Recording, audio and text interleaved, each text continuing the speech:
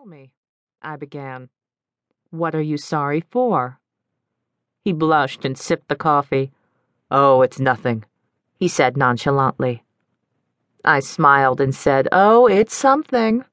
It may just be nothing you want to tell me. There was a brief silence. Oh, what the hell, he said.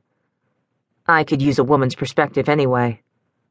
I finally broke the man, I told the group of women whose eyes were glued on me. He then began to explain to me what happened. I ran into my ex-fiancée on my way home from work yesterday. She was waiting for a bus in the rain and she had no umbrella, just a little plastic bag to keep her hair dry. Of course, I felt bad for her, and so I offered to take her home. I made one quick stop at the cleaners, and when I got back in my car, my ex-fiancée told me that I was going to get in trouble. So I was like, what are you talking about? What makes you think that? She told me that while I was in the cleaners picking up my clothes, my wife's sister pulled up beside my car. Apparently, she cursed my ex-fiancée out and told her that she was going to tell her sister. So I get home, and my wife is all down my throat talking about, why did you have your ex-fiancée in your car? And if you were just being nice and taking her home, why the hell were you around the corner from our house when she lives on the other side of the city? So, why did you have her on the opposite side of town from where she lived, if you were just taking her home?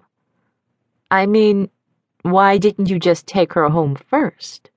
I asked him. I wanted to catch the cleaners before they closed, Jason whined to me. Okay, that makes sense. Did you explain that to her? I asked. Yeah, but convincing her that it's the truth was the hard part, he said. This is when I decided to go in for the kill. Why doesn't your wife trust you? I asked.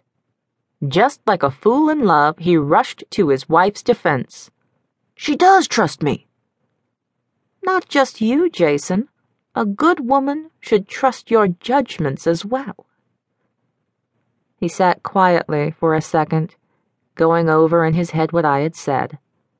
He sipped his coffee and set the cup down on his desk. He leaned back in his chair and contemplated. Then he popped the question. Since you know so much about being a good woman, why aren't you married? Because I also know so much about being a bad man, I replied with a seductive grin. The conversation took off from there, and before long I was meeting Mr. Wright in the parking lot after hours. Now, I was used to sleeping with married men, so I felt no type of way about it. But when he told me we couldn't see each other anymore because his wife had miscarried, stressing over me, the other woman, I felt guilty. And it was a type of guilt. You bitch! One of the women cut me off as she leaped toward me in rage. I tried to get out of my chair and run, but it all happened so fast I found myself paralyzed. The woman knocked my chair over with me still sitting in it. She hunched over me, her knees pressed against my chest. Her eyes were full of anger and hate. I was disoriented, struggling to move, when the woman pulled a blade from her pocket and slit my throat. I couldn't feel my own pain, but I definitely felt hers. She was Jason's wife. Beep, beep, beep. Angela jumped up out of her sleep, grabbed her butcher knife from beneath her pillow with one hand, and banged her alarm clock to death with the other. She was breathing heavily, and in a panic she began rubbing her neck, checking for a cut.